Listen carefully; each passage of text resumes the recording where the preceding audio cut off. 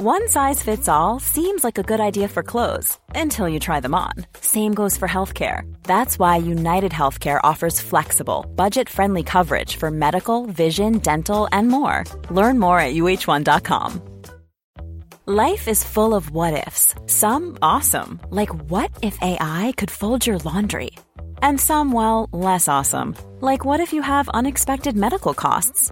United Healthcare can help get you covered with Health Protector Guard fixed indemnity insurance plans. They supplement your primary plan to help you manage out-of-pocket costs. No deductibles, no enrollment periods, and especially no more what-ifs. Visit uh1.com to find the Health Protector Guard plan for you.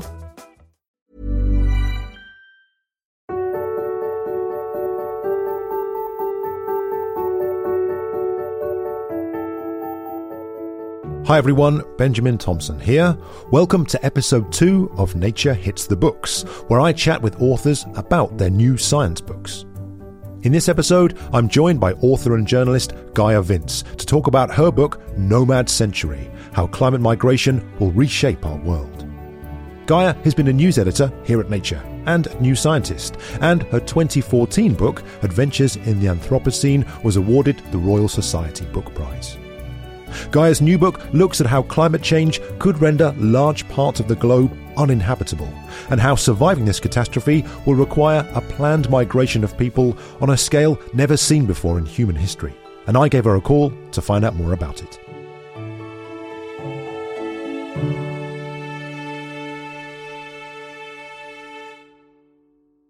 Gaia, hi, thank you so much for joining me today. Hi, Ben. Great to speak to you. Gaia, your book, Nomad Century, is now out. What drew you to migration as a topic? Why are you writing about this now? You know, for years I've been covering climate change and environmental change to our planet, and it's taken a long time, much too long, for the world to get engaged in the need to mitigate climate change, to reduce our emissions, to cut our emissions, to get to net zero. And of course, we have to cut below net zero. Now that climate change is already well underway, we also need to talk about adaptation. The world's been a lot slower. And when I talk about the world, I'm talking mainly about leaders. Scientists have been talking about all of these issues for well over a decade. We have left the relatively comfortable period that our civilizations were formed in, the Holocene epoch, and we're now moving into the Anthropocene, the age dominated by humans. And that means changes to everything, changes to our energy system, our infrastructure, the materials we use to build everything, our food systems. But what nobody is talking about is that for large areas of the world, home to large populations, there will be no way for people to adapt to the very extreme conditions we're facing over the coming decades. People will have to move. It is now inevitable. But the scale, of course, is not. It could be in the tens of millions. It could be the hundreds of millions. You know, some estimates are 1.5 billion by 2050, which is not that far away. So it seemed essential to start talking about it, and in a pragmatic way. And what does the world look like that you're kind of picturing in 2050 and through to 2100? What's going to drive this climate-related migration? Well, there are 4 real drivers of human displacement that make places unlivable. I call them the 4 horsemen of the Anthropocene. So it's extreme heat, drought, flooding, and fire. And we've seen all of these just over the last year or two. We've had back-to-back extreme weather scenarios across most of the world. So this year, the whole of the west coast of the States was up in flames. The east coast is flooded. And then we've seen, you know, 1 week in Pakistan, 33 million people were displaced. And the thing is that these extreme events are going to become more frequent, more severe, and they are going to become more back to back. So people just aren't able to recover from one event before they're hit with another, and increasingly they're going to have to move. And climate change is a threat multiplier. It's not just one thing that drives people to move. It's a combination of things, of which climate plays a huge role. Things like poverty, conflict, harvest failures, food shortages, energy shortages, all sorts of things like that. And they're all interconnected. And this really is a planetary scale problem. And we are a globally dispersed mammal species that is going to have to move according to the new planetary boundaries that are drawn by the climate change we're about to experience more severely. And what do those boundaries look like then? Because very early on, you have a map of what the world might look like towards the end of the century in terms of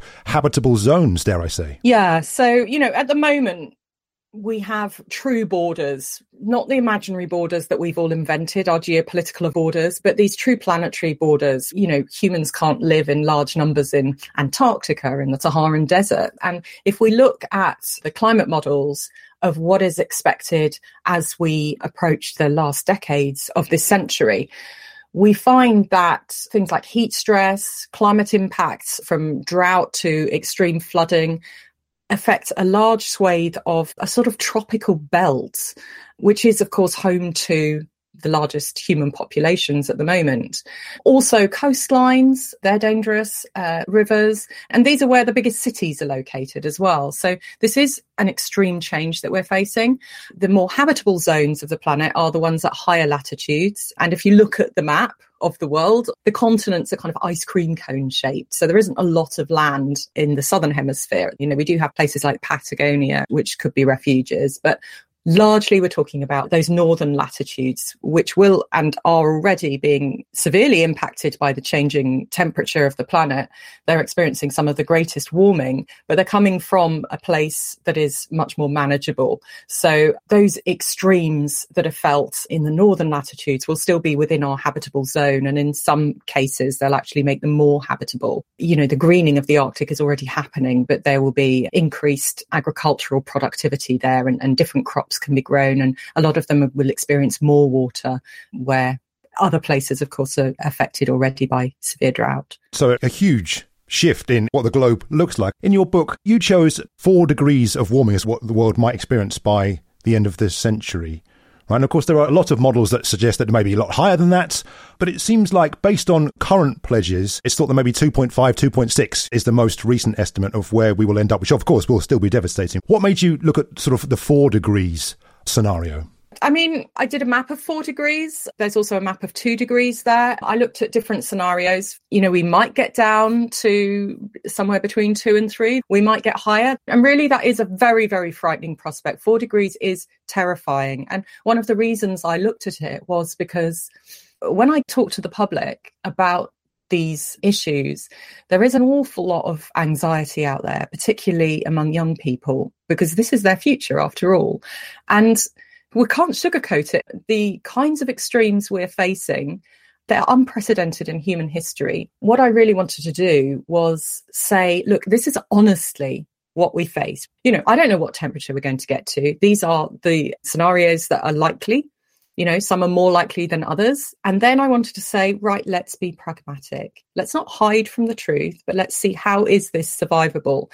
And so really, Nomad Century is a kind of manifesto of my solutions for the choices and the options that we do have now to survive that. And I lay them out, and they're not simple, and they all have huge drawbacks, of course, but we do still have these choices. So I'd like us to sort of discuss those as a global community and then come up with a path for how we make those things happen. And so if I picked 4 degrees for some of it, it was to say, look, even if we get to 4 degrees, is that survivable for a population that may be 9, perhaps even 10 billion? And if so, how? And when you talk about the challenges facing the billions of people who live on Earth and will be born in the future, I guess there's a spectrum of climate impacts that will cause people to move. And this spectrum comes with its own challenges, depending on which group you're looking at, right? So, of course, there is huge injustice. We live where we are generally because of, the accident of where our mother was when we were born. And some people are living on low-lying atolls in the Indian Ocean, like Maldives, Tuvalu, Kiribati, which will entirely disappear, the entire nation, in terms of a internationally recognised governable state won't be there. That brings with it loss of language, loss of culture, ancestry, all sorts of huge problems. Others of us, people living, say, in London, may well move further north to a slightly more habitable climate when it becomes too much drought, water too expensive, and so on. In the US, again, a lot of people who have the finances will move for comfort. But there are also a lot of people who won't move, because we're not just wildebeest or, migrating birds or something. We are humans, and we come with our human societies and our cultural baggage and our deeply held behaviours. So to move from your land, where it might be the only wealth you have that you're going to pass down, it's where you have your entire network of friends and business opportunities, and your language is understood, and your family is there. And, to give all that up because your house is being washed away every 2 years or something, to move to a foreign country where you don't have any of that network, where you may well encounter racism, where it's very difficult to find a job. That's a very expensive transition. There's so many unknowns. That's a really difficult thing to do. And so already people are dying needlessly because that move is too difficult, too dangerous. And, we all have an obligation to help people to make the safer choice. And that means by facilitating this, by making it easier, by managing this mass migration to come, rather than making it, a terrible, life-threatening decision. And so you mentioned Kiribati, for example, then, a low-lying island nation that is in real peril, right, of increasing sea level rise. This is a nation that is planning for the future and for mass migration. What, for example, is this nation doing? Yeah, so the leaders of Kiribati and some other of these low-lying islands are basically facilitating the migration of their populations now. So they are ensuring that young people are trained so that they can get jobs in sort of refuge nations. Kiribati is training a lot of nurses that are then relocating to New Zealand and Australia. So what Kiribati is doing is a sort of managed mass migration over the coming decades, rather than waiting for this huge storm that will wash everyone away. And, it becomes an evacuation and an acute emergency, and it's unplanned and it's extremely devastating. Other places are also taking this very seriously. So Bangladesh, which has also been experiencing a lot of migration internally and across borders, as its land becomes inundated from the south with the Bengal Sea rising, and from the north, these deluges down the rivers. People have already had to move from rice farming in rural areas because of salination, too much salt water coming up through the soil and just basically washing the fields and villages away. So it's preparing people for livelihoods that work in urban environments so that people can make that urban move. And it's trying to manage the migration from rural to urban areas, and from there, training them for jobs in other cities around the world. People who migrate internationally usually migrate from one city to another city, and they need transferable skills for that. And on the flip side of that, you write about some of the cities that are preparing to accept climate migrants from around the world, and places that have done that maybe better than others. Yeah, some countries have got a much more kind of progressive attitude to this. Canada is planning on trebling its population over the coming decades through migration. This is a national project. It's not something that's being done very subtly by the government amid a lot of anti-migrant narrative. And that wasn't actually very unusual until recently. Most countries wanted more immigrants to bolster their workforce and make their cities more productive. So Canada has various schemes to help people into work and to help with inclusivity. And it will be, a net winner of climate change, actually, because it's got many cities up in the Arctic Circle that will be enlarged, and they will build new cities. It's going to be the sort of future towards the second half of this century. But of course, when we talk about migration, it is a politically difficult topic for many politicians, for many governments around the world. And there's obviously increased populist rhetoric, things like that. And people are, in many cases, resistant to accepting large amounts of migrants. I mean, that's a barrier to this happening, right? Yeah, there is a lot of anti-migrant narrative, and populist leaders have chosen to vilify migrants. This is, a classic trope. I would say that while they are doing this with one face, behind they are also encouraging in more and more migrants, because the reality is we actually have workforce shortages everywhere. And the developed world, and not just the developed world anymore, is facing a huge demographic crisis where we're not having enough babies to support our aging population. And that really is going to hit the proverbial fan very shortly. The only solution to this is immigration. It's an excellent solution because some parts of the world that are the poorest and in the most danger of climate impacts also have the youngest populations. You know, these are working age young people with huge potential to transform the economies of the North.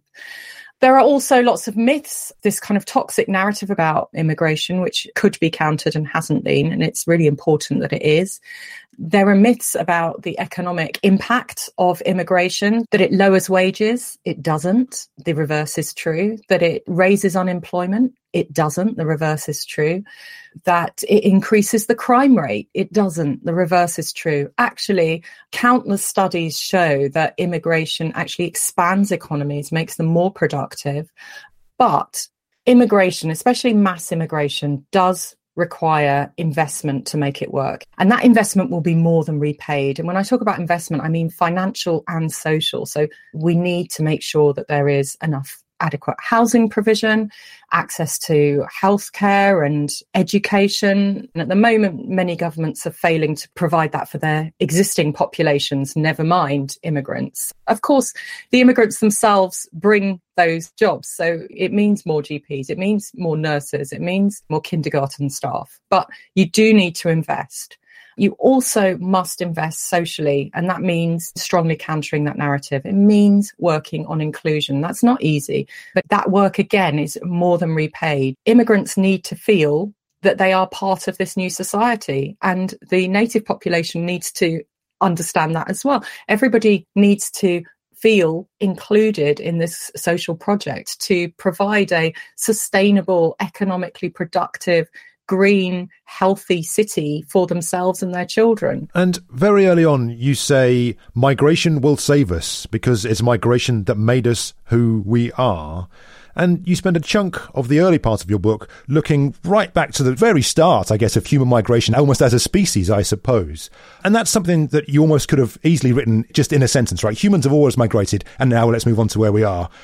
Why did you take such a sort of long look back at the past, and what relevance does that have to now? I think it's really important to see where we are now as a very brief aberration in a much more general rule about our species. We are a migratory species. And one thing that I am a bit obsessed with in my work is taking that planetary perspective. So really stepping back and looking at our planet as this sort of spinning orb and looking at us as this species. You know, we originated as a sort of ape in Africa, and then we colonized the whole earth. And as we did that, we also changed the planet. You know, we built our artificial landscapes, our cities, our farmlands. We changed the forestry patterns. We've changed the outline of our coastlines, everything. Because of the type of species we are very hypersocial. We move in networks. We cooperate and collaborate. And that has enabled us to occupy sort of places that should be hostile. And also because of our secondary migrations, you know, we're a species that migrates the stuff of our planet. So we migrate the water, you know, and originally in water pouches, now in canals. And we migrate all the resources, the food, the tools, the collectible items. And so now when we think of ourselves as sedentary, it's easy to say, you know, I spend most of my time in this little office in London. I don't migrate. I don't move. Well, everything around us, all of the components came from all around the world, and they are the result of an enormous global network of migratory humans. So we are entirely the products of migration, even if we ourselves are not migrating personally. Now, that success to be able to be largely sedentary, that success of our migrations is now going to change. We are going to physically migrate more as well. We are going to see a mass migration. We need to make that work. You know, we have all sorts of trade agreements to oil the wheels of getting resources and commodities and money across borders. And yet our biggest economic resource, human labour, we make it incredibly hard to cross borders. And that is so foolish. You know, some economists calculate that if we removed all borders, the global GDP would at least double. which on paper is a thing you can show you're working and show the graphs. But of course, we very much do live in the real world. Do you think this sort of scenario where the concept of borders and nations changes as we move forward into this climate crisis, do you think that's a realistic way to look at things? I think we're going to have to change the way we look at human labour moving across borders, for sure. I don't think we're going to abandon the nation state, but I think we're going to have to be a lot more flexible about who works where.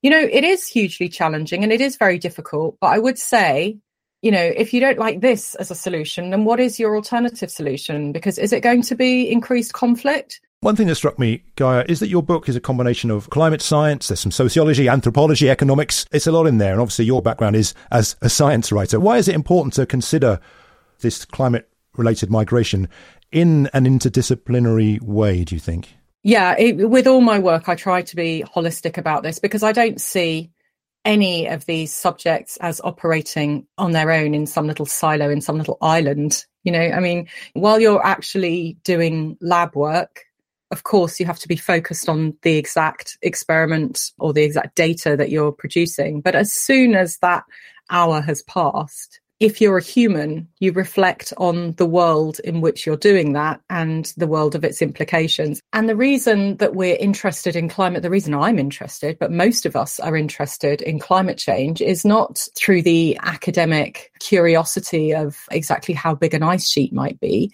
but its effect on us, on humans, and the societies that we live in and the civilizations we built. If we were a really small population living, 200,000 years ago, this climate change wouldn't affect us that much. We would be able to survive much easier through migration, incidentally. But we have created a world and we operate within the parameters of this very human world. And onto this human world, we have imposed these dramatic Earth system changes. And so, we can affect the human system slightly, and that's why we need to decarbonize, of course. And I also talk about geoengineering options to try and change the temperature of the atmosphere to try and make it more livable. But we also have our social tools, and social tipping points can be much more quickly activated, and I would suggest we look at those. If this world you talk about in your book is going to happen and the systems need to be put in place, I mean, you talk a few times about the role of the UN, for example, in potentially managing this future migration. As an organisation, I mean, they're criticised often, for example, for maybe not being the most effective. How do you think this whole scenario could be managed? What could be done to figure this all out? Yeah, I mean, the UN has been criticised completely rightly for being ineffective, for all sorts of scandals and so on. And ideally, we might have something else. But given the time that we have to deal with this, and given the organisations that we already have, I suggest we don't completely rethink everything. I think we'd have to get a body within the UN organisation, and we do need a global body. This does need to be globally managed because we're talking about negotiating large numbers of people from essentially the global south to the global north across different nations. And there are lots of different options. We could have a quota system. I think there should be finances involved from countries of origin and host countries to make this work as well as possible. It could involve buying or renting land in other jurisdictions. And, my dream is that over this century, while we do have this large number of people migrating, we are also undertaking that essential work in restoring the planet. So restoring nature, absolutely changing and adapting and transforming our energy systems, our food systems, our infrastructure, so that by the end of the century, places that were unlivable become livable again. I do see this essentially as a temporary adaptation and management of the severe crisis that we're facing. Reading your book, what interested me is that I think you can see a world where everyone pulls together. Okay, is this a campaign of hope? And do you think that it's likely, given how well we've done already with dealing with climate change, that this is something that could come to pass? Yeah, I mean, obviously, I would like everyone to pull together and work to create a better world. And it's about creating a vision. It's about thinking ahead, pragmatically, given what we face. What is the best world that I can imagine? What would that be? And what are the steps to get there? And I think we should all undergo that sort of thought experiment, but particularly our leaders. You know, we absolutely need leadership with vision, and we need to get behind that democratically in the countries that we can. So, yeah, of course, it's a positive world. I'm not going to imagine one full of conflict, and that's where I think we're heading at the moment. So I'm trying to imagine a world which is possible and how we can get there. And what about you, Guy? Obviously, this book has been out now for a number of weeks, but in your journey writing, I mean, there's a graph very early on, right, which shows the potential temperatures year on year, and there's a very personal angle from you on there. You mark in, my child finishes school this year, you know, my grandchild is born potentially this year, you know, my child retires this year, right?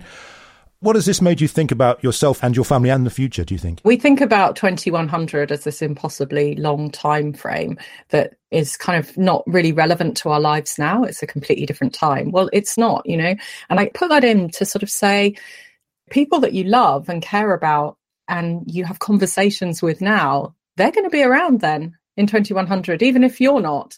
This is the century of your life, but also your children's lives. It's not that far away. We do need to think about it. I really hope my children are safe and happy and living in a cleaner world that's less plagued by today's horrendous crises.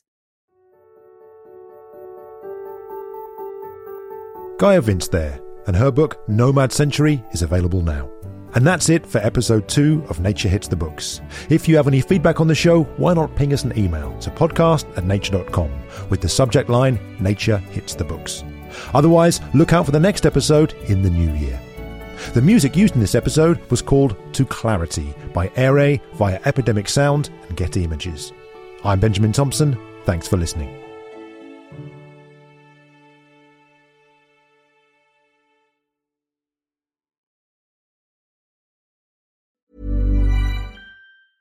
Hey, it's Paige DeSorbo from Giggly Squad. High quality fashion without the price tag. Say hello to Quince. I'm snagging high-end essentials like cozy cashmere sweaters, sleek leather jackets, fine jewelry, and so much more. With Quince being 50 to 80% less than similar brands. And they partner with factories that prioritize safe, ethical, and responsible manufacturing. I love that. Luxury quality within reach. Go to quince.com/style to get free shipping and 365-day returns on your next order. Quince.com/style. Why don't more infant formula companies use organic, grass-fed whole milk instead of skim? Why don't more infant formula companies use the latest breast milk science? Why don't more infant formula companies run their own clinical trials? Why don't more infant formula companies use more of the proteins found in breast milk? Why don't more infant formula companies have their own factories instead of outsourcing their manufacturing? We wondered the same thing. So we made ByHeart, a better formula for formula. Learn more at byheart.com.